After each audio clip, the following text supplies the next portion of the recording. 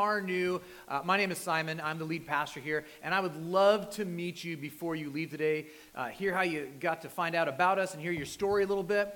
For those watching online, so glad that we can serve you in this way and that you can continue to learn and hear God's word in a way that's a little bit unique and a little bit differently. But with that being said, I want to just kind of jump right in, and I want to start with the idea with just what we've been experiencing for the last couple of weeks with the weather, right?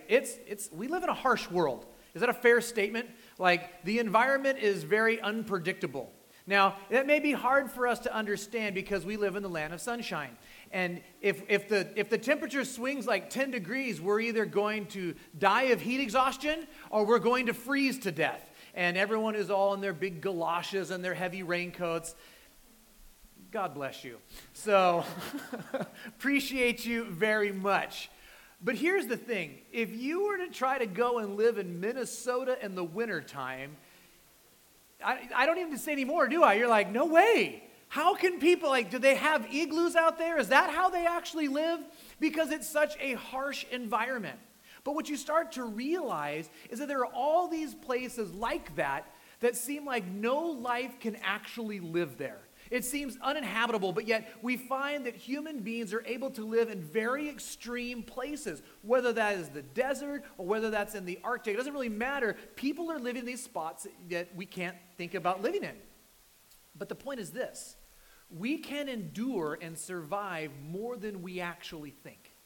Now, if you want to know a little about me, it's not uncommon that when severe weather hits, and you can ask my wife and you can ask my kids, I tend to find myself going out into the elements. So this week has been a great week of going outside when it's raining and it's pouring and it's nasty. I like to be in snowstorms. I like to be outside and experience the power of God in those moments. As a matter of fact, last night, I spent about, it was almost 2 hours. I sat in my hot tub while it was just dumping rain on top of me. It's like hot, cold, so you're perfect. It's just this weird moment. And I just love doing that. But it makes me remember that I can be in situations that I don't think I should be. That I've been designed by a maker to endure more than I think I can. And so as we move into this new series on the book of James, that's really what he's trying to communicate to the people he's writing to in this letter. That you can endure more than you understand. See, his letter, it is a letter, but it doesn't really read like a letter. If you've gone through it, it reads like a sermon. It's like James is just preaching and he's getting after it really hard. See, he understands that the world is harsh. He understands that it's difficult, that it can feel like the world is going to beat you down. And it seems like, as Christians, that the world is completely against us. And let me just put you at ease. It is. The world is actually against you for how you live your life. If you follow what God's word says, if you believe the Bible, if you practice that, and that becomes your worldview, the world is saying, you're going against what we believe. And so now we're against you, and you're the enemy. That is bound to happen. But James doesn't want to leave you with this hopelessness. He wants to point us to hope, the hope that we have in Christ to endure the circumstances that are happening. Now, the recipients of this letter from James was the church in Jerusalem, but they were going through hard times. It wasn't like things were all hunky-dory and rosy. Now, I'll say a lot of times that I think that we live in a very soft society. And what I mean is that the men and women that have come before us for the last couple of thousand years are tough. They could endure. They were on wagon trains going across the United States trying to get to these new lands. They were living in very rural, hard homes. They didn't have AC. They didn't have heating. They were living in places that you shouldn't be living in without either of those things. And it's not that I'm against things that are making our home comfortable. I like that my house doesn't leak. I like that it has heating. I like that it has air conditioning. I like that I have cuddly blankets on my bed that I go, I'm warm and I feel great about life. But what I am saying is that there is a danger in that sometimes, and that there is a lie that could be communicated that drips into our life. It's that, this is the lie, that life should be comfortable, that life should be easy. And let me tell you, it's not. And if you believe that it should be, when things go wrong in life, you're going to lose it. You're going to freak out. You're going to be upset. You're going to think that God is a bad God because, it should be easy. See, these men and women, they were going through a massive famine that was going through the land in Jerusalem during that time. Massive famine that was happening. The people of the early church, the majority of them lived in huge poverty that we couldn't understand. So not only is there not a lot of food to go around, they couldn't even afford the little bit of food that was going around. So they're trying to get food, they're trying to scratch out something, but even more than that, now they're dealing with the fact that they're under persecution because of their faith in Jesus Christ. And so they're being attacked because of their spiritual beliefs. They don't have any money, they don't have any food. It's a lot. And James is speaking to that. So James, as tradition would say, this is in the Bible, but tradition historians would say this is how James' life went, that he at some point was persuaded by the people, the religious leaders of that time, that they were following Jesus, that we don't want people to follow Jesus. Now, James was really well known in that community. He was a God-fearing man. He practiced the law. He lived out what it meant to be a good Jewish man, and so they respected him. And they said, hey, we want you to go up on top of the temple. We want you to communicate to the people and say, hey, Jesus isn't really the Lord and Savior, so just make sure that they know that. And so James is like, sure, I'll go up on top of the temple. He's like, what a great opportunity. I can tell everybody about Jesus, how he is the Lord and he is the Savior. So he does that. And tradition says that the leaders freaked out. They threw him off the temple to say, stop saying that. And then when he hit the ground, didn't die. So they start throwing rocks at him. And the guy's like, no, don't throw rocks. And then he kills him with a club. That's James. So this is the kind of environment that was existing during that time. Now, this letter was written way before that. But what we see is that it's written to a certain group of people. Who's it written to? It's written to the church in Jerusalem. Somewhere around the mid to later 40 AD is kind of when that took place. But understand that he is writing to believers. He is writing to Christians, men and women who have placed their hope and their trust in Jesus Christ as their Lord and Savior. That's who he's writing to. That's who he's bringing encouragement to in this. And most scholars, myself included, believe that the writer of the letter, James, is the half-brother of Jesus. That's who wrote it. That's who I believe wrote it. I think it makes sense. I've done the research that that's who that is.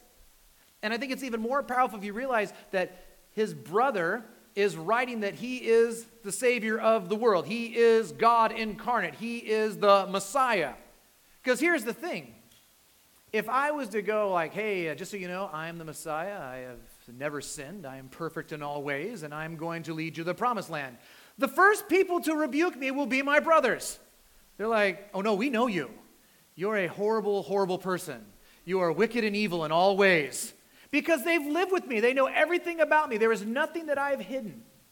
And so here we have James, the brother of Jesus, saying, no, he is the Christ. If anyone should be doubting his deity, it would be James. And yet we see that it's not. Now, historically, the book of James has been hard for many people. It has not been a book that people have been like, this is the best book ever. As a matter of fact, many theologians have been like, not a big fan of this book. To name one is Martin Luther. Maybe you've heard of him.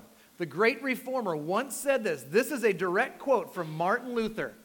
Therefore, St. James's epistle is really an epistle of straw. Compared to these others, it has nothing of the nature of the gospel about it. You're like, don't we like Martin Luther, right? Yeah. Good guy, love Jesus. So you got to ask the question, why would Martin Luther say that? Well, because you have to remember what's going on when he's existing. He is in the place where he is a part of the Catholic Church. He's realizing that they are hyper-focused on works for righteousness, that if you do all these right things, then God will be pleased with you. It's the reason why he wrote his thesis, the reason why he nailed it to the door. He's saying, no, this is not what the Bible says. By grace through faith, that is what saves us. It's not our good works. The good works are based on what Jesus did, not on what we do. And so as he's seeing this letter, it does have a lot to do with how we live our life and works. So there's a reason why he would be more drawn towards the letters of Paul, as Paul talks about those things. But you have to understand that when we talk about Paul and we talk about James, they're not in contradiction. They're not actually against each other. The Bible does not contradict itself. The Bible is in agreement with it. So we have to understand that Paul, as he was writing, he was fighting against legalism. He was fighting against the idea of being saved by works of righteousness. He would say, no, that's not how we're saved. We're saved by grace alone, through faith alone in Jesus Christ. He did the work, we didn't. That's what we go through. But James is fighting a battle as well. It's antinomianism. That's what he's fighting. The idea that it doesn't matter how we live our lives now because we're not under the law. Oddly enough, Paul says similar things to what James is saying in his letters later on. In Ephesians 4, 1 through 2, it says, I, therefore, a prisoner for the Lord, urge you to walk in a manner worthy of the calling to which you have been called, with all humility and gentleness, with patience, bearing with one another in love. He's talking about, hey, it matters how you live your life. And that's exactly what James is pressing into. It's about living out your faith, not earning it. He's talking to those that have been saved. He's talking to Christians. And that the words of Jesus and the words of God, they actually transform how we see everything and how we live and what we do. We're new creations. This was the thrust of a lot of what Gary talked about last week, isn't it? That we're new creations in Christ. And so that we have a new heart and a new spirit so we can live in a different way. And I think Gary did a great job. And if you haven't told him, go tell him. Embarrass him a little bit. Make him feel good. And by the way, I thought that John did a fantastic job as well. Very pleased with the godly men of this church. It's so encouraging to me. See, this book is going to look at birth and growth and development in the Christian's life. See, it holds that tension of faith and works working together, that they're linked. A lot of times we try to separate the two out. And what James is saying is you can't separate the two out. It's like when you become married, the Bible says you become one flesh, that we're connected. What God has joined together, let no one try to separate, right?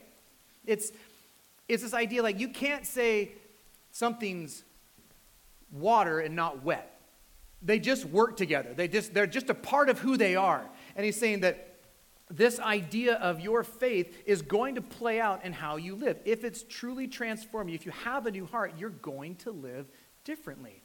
And the big idea is that we're going to respond differently to the things that happen in this world than the world does. And we are going to stand out. Now, this book is broken up into a number of different ways. And sometimes we can see the things that happen on Sunday like, oh, Sunday just kind of comes together. No, it doesn't. It takes a lot of work to make a Sunday happen. To have the band, to have the slides, to have the sun. There's all these things that have to happen. And as we were moving into this book, we really wanted to communicate the major themes in the book through everything that we did. And so if you see this slide took a lot of work. This graphic didn't just come together like, oh, it's artistic and it's Art Deco. No. Everything actually has a meaning on this particular slide. David and I sat down a number of different times for hours at a time talking through what was going on and what we wanted to accomplish. And after we talked, David came up with this, and I think he did a fantastic job. But if you understand all the little symbols, it's going to make a lot more sense. The reality is this. You got these dots on the side, right? These 12 dots. They're there for a reason. There are 12 major teaching sections in the book of James. So right now, today, we're going to be in the intro, which is going to be a flyby, high over of where James wants to go in the letter. Then he's going to have these 12 sections that he's going to be preaching through and talking about and how those work. See, in the middle, you've got this section right up here, right? There's one dot right there, that big yellow and black one. See, that is talking about the wholeness, the completeness, the oneness that we can have. And you might be looking at it going, well, what's up with the black lines? What are those? Those are the fractured circle.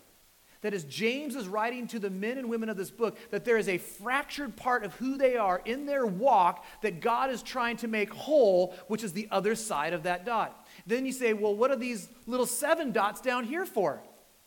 Those 7 dots represent the 7 times that the word teleos is used in this particular book of the Bible.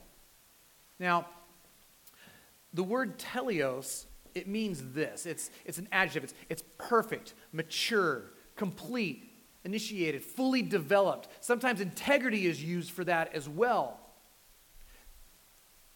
See, it's used 5 times in the actual word teleos, but then 2 more times it's in the verb form that takes place. So the word looks different, but it's still there, same idea.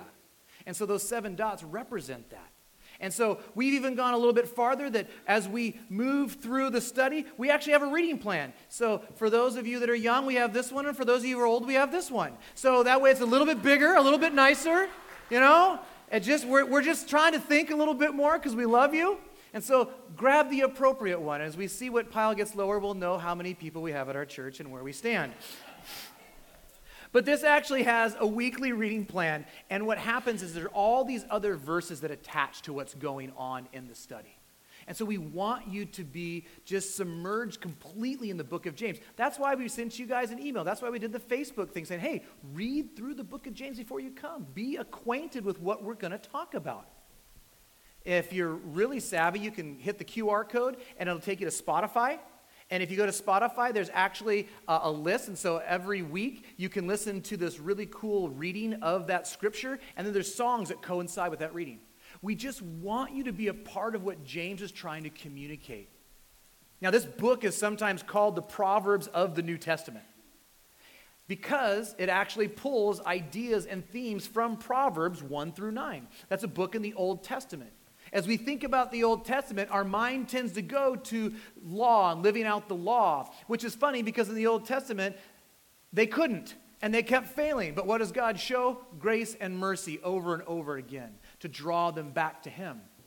But it also pulls from another part of the Bible, the Sermon on the Mount given by Jesus in the New Testament, which is talking about the fact that Jesus is our Savior, that He has extended grace and mercy to all that would call on His name. See, it's focused on the wisdom of God with the intention that would produce teleos. That's why we named the sermon what we did. God's wisdom for teleos. That's why the title even exists the way it's at. See, James wants these readers to understand that there can be completeness and maturity in their life, that they can grow through this. See, integrity is an interesting word, and that's what he's talking about here. The idea that we would do the right thing when no one's looking. That's the definition that we use at our house all the time. Because here's why. Because if no one's looking, there's no consequences, so it means that's who you really are. And that's why James is pressing so hard into these men and women. He wants them to grow in their faith. We call this concept progressive sanctification, meaning this, and I love this definition that I found this week. Progressive sanctification is what gradually separates the people of God from the world and makes them more and more like Jesus Christ. Now, let me tell you what that's not saying. That is not saying, all right, Christians, gather up, get in a huddle, stay away from the world, reject them, and just wait for Jesus to come back, and they're all going to burn. That's not what it's saying. And here's why, because that's not what Jesus did, is it? Jesus' ministry of 3 years, he engaged the world. He brought truth to them. But what it is saying, it's saying that you don't have to act and think and respond like the world. As we become more and more like Jesus, we're going to think more and more like Jesus. We're not going to move to what the world does say is good, right, perfect, true, and holy. No, we move to what God says is good, right, perfect, and true, and holy. That's the direction that we're going. Now, we are going to hit the intro today. We are going to go through this big section, and we will get to those 12 sections. And I encourage you, as we read through those, ask God, God, what are you telling me? What do you want me to learn? What do you want me to press into? Where are areas that I don't have the teleos, the wholeness, the completeness in my life that you're asking? So let's do this. Normally, we jump around all over the Bible, yeah? Not today. I promise you, we're only going to be in James 1 through 18. That is it. That is all we're going to do. You're like, well, how are we going to do that? We just spent 20 plus minutes doing an intro. I know, isn't it great? It's a great intro. Let's read and see what God would have for us. James, a servant of God and of the Lord Jesus Christ, to the 12 tribes in the dispersion, greetings. Count it all joy, my brothers, when you meet trials of various kinds, for you know that the testing of your faith produces steadfastness. And let steadfastness have its full effect, that you may be perfect and complete, lacking in nothing. If any of you lacks wisdom, let him ask God, who gives generously to all without reproach, and it will be given him. But let him ask in faith, with no doubting, for the one who doubts is like a wave of the sea that is driven and tossed by the wind. For that person must not suppose that he will receive anything from the Lord. He is a double-minded man, unstable in all his ways. Let the lowly brother boast in his exaltation, and the rich in his humiliation, because like a flower of the grass he will pass away.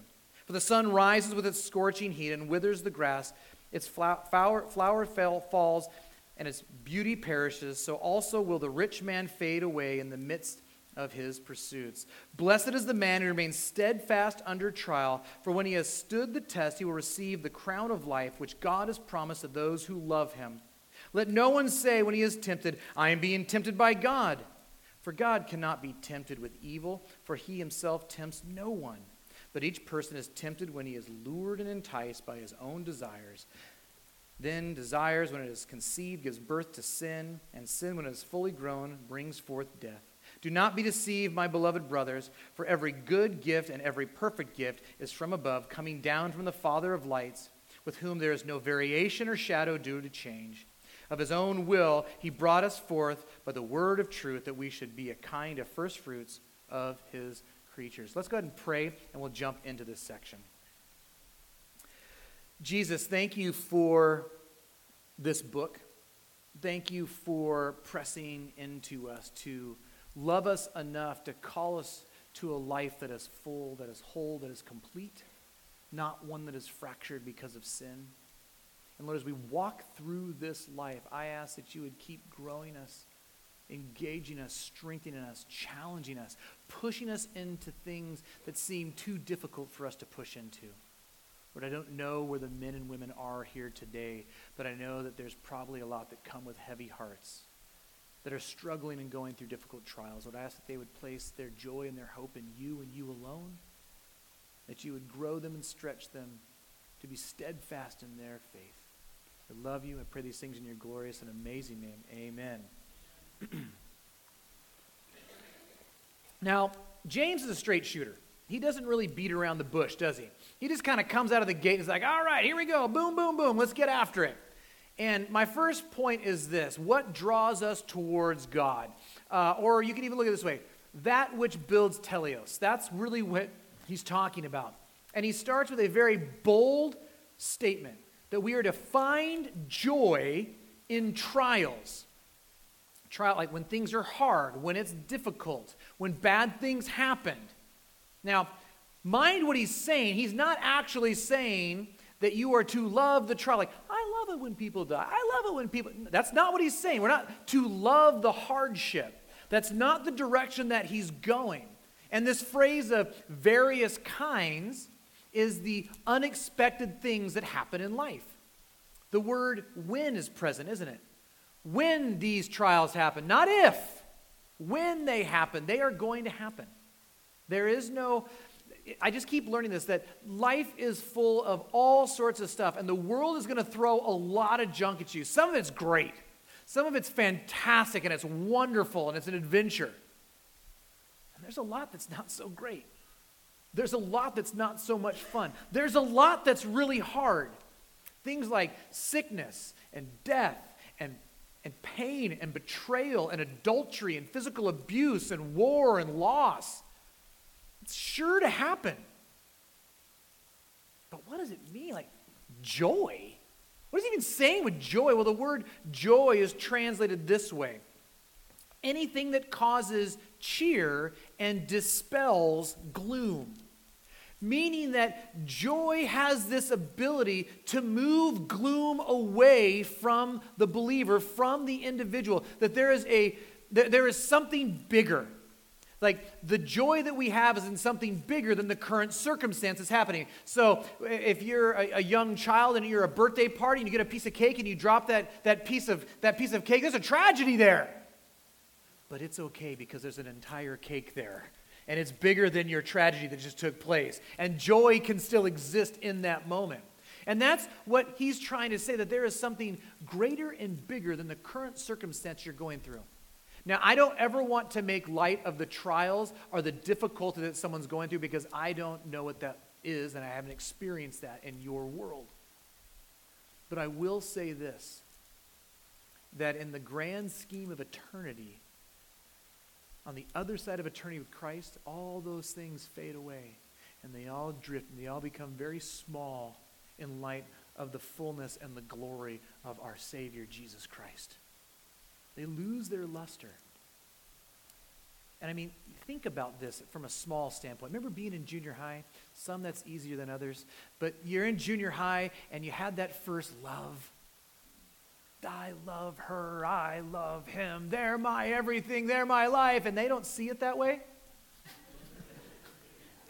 And they're like, and you're like, oh, my world is falling apart, it's horrible. And if you've been married or you met someone else, you're like, what's the name of that person? I don't remember their name. You understand? Like, this is what we're talking about. Like, there is something better and bigger and more profound. I can't remember most of the names of the girls that I dated. Now I got a wife named Annette, and that's nailed it. Fooled her good. But trials do something. That's the idea, that trials have the ability to do something. Have you ever asked the question, what is the purpose of all of this? Like, is there any meaning in this pain? Is there any meaning in this trial? Like, is it all for naught? Because if it is all for naught, it's so crushing, isn't it? It's so depressing. It's so burdensome. If there's no purpose behind it, it's just hurt and pain for the sake of hurt and pain. But that's not what James is trying to communicate. See, there is something for this. There's a reason for all that's going on here. Like, he's writing to a church that's spread out, that's been attacked over persecution, that has no food, that has no money. He wants them to know that God has not abandoned them, but he is actively working in their lives. He hasn't run away. He's actually pressing in. See, God is bigger and better than their situation. See, these trials are meant to test our faith. They're meant to see where we are in our walk and in our relationship with the Lord and how we are trusting Jesus in all these different areas. See, it's a gauge, it's a measuring stick. It shows us where we are. It helps us to evaluate, where am I in my relationship with God as I walk with him? Testing can be translated as genuineness, is a way that it can be looked at. The state of not being fake or counterfeit. And that's really what James is saying. He's like, I don't want your faith to be some kind of wishy-washy, come and go with the tides of the world faith. I want a faith that's rooted in Jesus, with the joy that springs forth from Jesus, that we can move into difficult situations without fear, knowing that God is good and protects us. See, the byproduct of this testing is steadfast, is the word that James would use. Steadfast is also sometimes translated as endurance, the power to withstand hardship or stress. I think watching the news in Northern California being battered right now, we know what things that were developed by engineers that have a steadfast to them and those that don't. The piers in Santa Cruz, not steadfast. The breaker at Dana Point, steadfast. It is holding back the waves. As the waves come and crash against it, they do not push through the breakers, do they? They're these huge cement columns and pylons that aren't going to be moved by the water. Because if they weren't there, what would happen to the harbor? Boats would be destroyed and smashed and thrown around. See, the reality is that we are going through this life, and life is hard, and it is throwing all these things at us. And James wants the readers, the believers, to have a steadfast faith that when the difficulties that are sure to come are going to come at them, that they can endure it and not crumble and be thrown around by the world.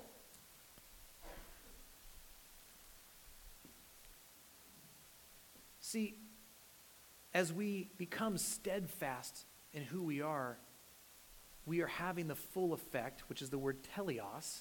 That's the first time it's used. It says that we may be perfect, teleos, complete and lacking in nothing. See, this makes us strong. And I don't know when this idea came up, but it's this idea that Christians are weak and that they cave, that they're not strong at all. And I just never understood, like, why are we always saying that Christians are these weak? No, it's saying that Christians are supposed to be strong. They are supposed to endure. They are supposed to have steadfastness. As a young man, I was attracted to the idea of this thought that God says, it's going to be hard, and I want you to be able to endure it. I want you to go out into the elements of this world and endure what seems like you can't be able to endure, that I am going to make you strong in these hard moments. And that's what God is calling us to be strong Christian men and women that endure the trials of this world because of sin. And that He's given us the Holy Spirit to strengthen us. And as we watch Him work, as we see Him show up, as we see Him create a steadfastness, as we see that He is faithful, that He is true, it grows our faith day and day and day. And you might say, Simon, I don't know how to do this. I don't even know what you're talking about. I don't even know where to start. Verse 5 through 8 tells us that if you lack the wisdom and understand how to endure this trial, how to go through this trial, he says, ask God for this wisdom. Why? Because God is generous. He is so generous. He gives out of His love that has no end, that has no bottom, and He can just give and give and give and give to all that are struggling, that are going through this hard time, that they can endure. Ask God, and He will do that. He says, but don't do it with a wishy-washy way of asking. Don't do it with criticism or complaining. Faith means trusting God. It means believing in the fact that He died for our sins. And if He has died for our sins and given us eternal life and salvation, why is giving wisdom such a hard thing for Him to do to His people? Why would He hold that back? Why would He not be kind and loving and merciful and generous like He already has been? He's already shown His character. To doubt means that we're putting our trust in something else. Or even worse, that we're saying that we don't believe that God is telling the truth, which would make Him a liar, which makes Him sinful, which makes Him then not God. So my question for this section is this: where do you turn in trials? Where do you run to? What is the thing that you look for comfort and joy and strength in? My second point is this: what draws us away from God? Are that which destroys teleos. These are the things that weaken our faith. These are the things that distract us from Jesus, that move us to something else. These are the things that make us look for joy and hope and comfort and protection in something other than Christ. And He gives us these two positions that we can look at to kind of understand the rich person and the poor person. To the poor, He says, don't let your current situation, don't let that hardship define you. That's not what actually defines you as who you are. Your identity isn't in your status or your bank account. It's not in what you're going through or your physical ailment. No. Your identity and what defines you is in your new position in the kingdom of heaven. And it is being a child of God. The God of the universe, the most amazing being that's ever existed, loves you, cares for you, and has brought you in. It says, don't Don't focus on that situation. But then he kind of moves to the rich. It says, your hope is not found in the zeros in your bank account. Do not think because you have a bunch of zeros, it means that life is great and life is grand and everything's fantastic. He says, no, it's not about what you've earned or what you've done. That's a gift from God. It's not in your wealth or your status. Take a humble position because God has saved you in your brokenness and in your sin. That God had mercy on you to not put your trust and your hope in money, but that while you were enemies of God, he made you a child of God. While you were far from God, he's brought you near. That while you were dead, he's given you life. That's humbling because you didn't earn it and you didn't deserve it. But because he is good, he is the one that's done it. Why does he say that? Because life is fleeting. Life will end. We are like everything else. We have been created, and because of sin, it will pass away. And if our hope is not found in Jesus, then we actually have nothing. The beauty of the flower will wither and fall. It doesn't matter how strong you are. It doesn't matter how good-looking you are. Gravity will always win.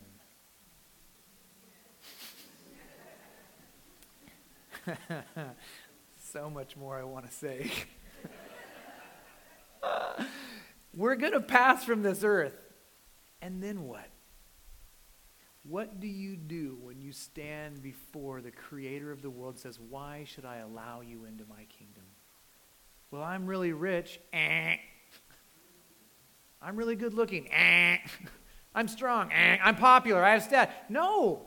If it's in anything else, then Jesus, you will not be going in. You will not be with him. You will not get to be a part of who he is. And he's saying, I have gone to great lengths to show you that you can't do it, and I could do it, so I did it for you. And if you've placed your life in my life, you get to be with the Father because he is pleased with the life that Jesus has lived, and your life is hidden in the life of Jesus. And you can do that for eternity because they couldn't kill Jesus because he rose from the dead. He is eternal. And if your life is locked in his, that means that you are. You see what's going on here? Do you see what he did on the cross? Anyone that would place their life in Christ will be saved and have this assurance. And that's who he's talking to, the men and women that have placed their life in the life of Jesus Christ. But we can sometimes kind of get bogged down by the world, can't we? And we can let it distract us and make us think that God isn't good, he doesn't love us. No, he does. See, what you have faith in will dictate how you respond to this world. Hey, we all have faith in something. Like there's no new thing here. Everyone, I have a faith in nothing. Then your faith is in nothing. You have a faith in something. Like everything is a faith, and what you have your faith in, what you believe, will produce fruit, and you will live that out, and that's called works. That's exactly what James is saying. What have you placed your faith in will determine how you live your life. See, James wants us to know before we get into this bulk of this teaching, that idea that the man or the woman who is steadfast in the trials of life will be blessed, because this test is life. One big test. Welcome. You're like, I hate pop quizzes. You're in one. Till you die, you're in the test. The prize is Jesus and being with the Father. Like this is the race that we're in. This is the prize that we have, is to be with the Father for all eternity. And he wants to move this idea of like temptation is not from God. Like let's just be honest. We live in a society, we want to blame everyone else for everything, and God's like the best scapegoat to blame things on. It's God's fault. I can't take credit for anything. And he's like, hey, before you even try to pin the temptations in your life on God, it doesn't work that way. Because the word tempt has this negative connotation, doesn't it? To tempt is to get someone to do something that they shouldn't do. Why in the world would God, who sent his son to die on the cross for your sins, try to get you to sin? That makes no sense. It cost him the very best. It cost him his son. He's not here. He's for you, not against you. As a matter of fact, when the Israelites were constantly sinning and rebelling, he wasn't like, I did it, got you. No, he's like, what are you doing? Come back, repent, reject that. It's not good for you. It's dangerous. Come back to me. God wants what is good for us. He is not against us. It says our temptation comes from our own heart. It comes from our own brokenness. It comes from our own fracturedness, our own desires, constantly being brought to the surface in our life. There was this song and it talked about refiner's fire, wipe the dross away. And I'm like, what's dross? I don't understand what that word is. There's a lot of words in like the church that I have no idea what they mean. I have to look them up all the time. You're in good company if you feel the same way. And so I talked to them, I was like, what is dross? It's like, well, when they pull gold out of the ground or any kind of, ore from the ground, there's lots of stuff mixed in it. And so what they do is they put in this, for lack of a better term, a big pot. And they heat that pot up. Now with gold, it's pretty simple. Gold is heavier than dirt, right? So what's going to rise to the top? Dirt, all the impurities. And so the reality is this, is what we're going through in life is refining us just like that gold. That life creates pressure and heat and discomfort, doesn't it? But in that process, in that hardship, all that stuff comes to the surface. You ever wonder why you respond a certain way in a hard situation? I don't like that. God's working on your heart. This week, all cards on the table. I love my kids that I responded in a not so positive way. And I'm like, why did I do that? I'm like, because I'm a broken sinner and I need Jesus. But it allowed me to see areas that weren't pure, that weren't whole, that weren't perfect, that weren't teleos. Right? And so God loves you enough to put that pressure to remove the things that hinder you from loving him and reflecting him appropriately. And that's the thing with at the end of the day when all this stuff comes to the top, the refiner takes the stick and he scrapes the top off and all the dross and the impurity goes away and all that's left is the perfect gold that is there. And that is what God is doing in your life. How we respond is who we really are. And that's what James wants us to understand. That's why he cares how we live our lives. He cares what we do. It reflects our faith in who we are in Jesus. And he wants these men and women to have that teleos in their lives, to be whole and complete and become mature in their Christian life. And for you as well. This is for all Christians. It's not just for them in Jerusalem, it's for us. We can grow and learn through this. Verse 17, it just really restates the goodness of God, that he is a good God, that he's a kind God. And then in 18, it really points to the gospel of Jesus Christ. He's talking about the gospel is what he's talking about. Of his own will, he brought us forth by the word of truth, that we should be a kind of first fruits of his creation. That the gospel, as it penetrates our heart, it changes the essence and the nature, the very DNA of who we are. It's like we were a tree that produced oranges, and now he's like, you're a tree that produces apples. See, who we are determines what we do, what we have our faith in, and that's what he's saying. What fruit are you going to produce in your life? And that's what I want us to explore for the next 12 weeks, 13 weeks. What's going on in your life? And at times, you're going to be uncomfortable with the conversations that James wants to have. But it's not because he's here to condemn you.